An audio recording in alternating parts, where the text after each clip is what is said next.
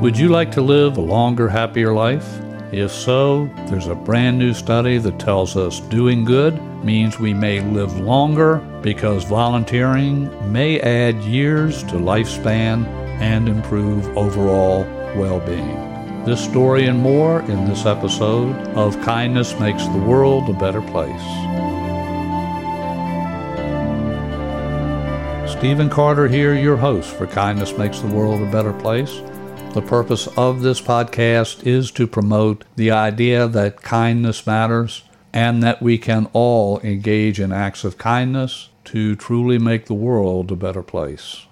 The website studyfinds.org highlights a brand new study with the headline, Do Good, Live Longer, Volunteering May Add Years to Lifespan, Improves Overall Well-Being. What specific types of volunteering led to this outcome? As it turns out, it really doesn't seem to matter. The simple act of volunteering to help others, regardless of what that volunteer activity is, that is what matters. In this study, researchers tell us people over 50 years old who volunteer for about 2 hours weekly have a considerably lower risk of death. They're also less likely to develop physical impairments. They exercise more frequently. All of these benefits naturally lead to a stronger overall sense of well-being compared to those who do not volunteer.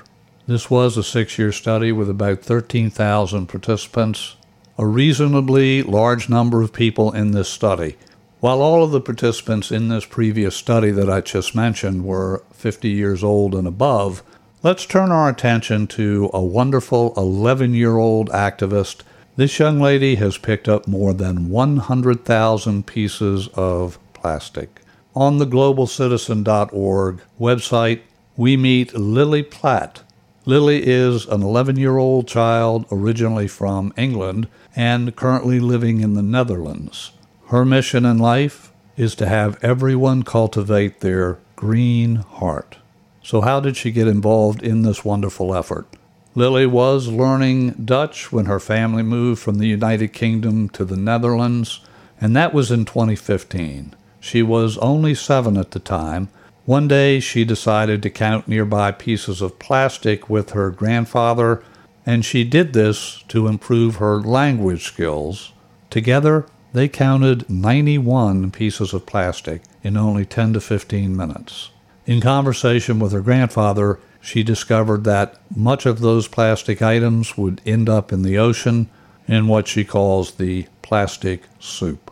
Her initiative, Lily's Plastic Pickup, has since gone global. Since that day in 2015, she has become a leading advocate for cleaning up plastic pollution and advocates for restricting plastic production and identifying alternatives for plastic materials. She's picked up more than 100,000 pieces of plastic over the years, according to this report. She said, quote, I spread awareness and encourage youth to find their green heart, close quote. Links to the original source for this and all stories mentioned in this podcast, those links will be available in our show notes. Speaking of picking up plastic and trash, I was driving in a neighborhood where a longtime friend of mine lives. As I drove up the street, I happened to notice he and his wife were out taking a walk. As I drove up beside them to say hello, I noticed that my friend's wife was carrying a large bag, and it was filled.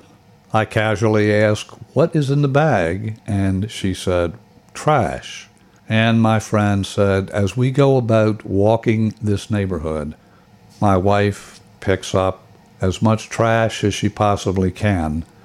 We take the trash back and, of course, put it in the trash receptacles. I'm sure that 11-year-old Lily Platt would approve. My friend and his wife, well, they're in their 70s. And that tells me we can do wonderful things for the environment no matter what our age. If you would like to comment on this episode, send me an email at safelivingtoday@outlook.com. Until our next visit together, your host here, Stephen Carter, wishing you blessings in abundance.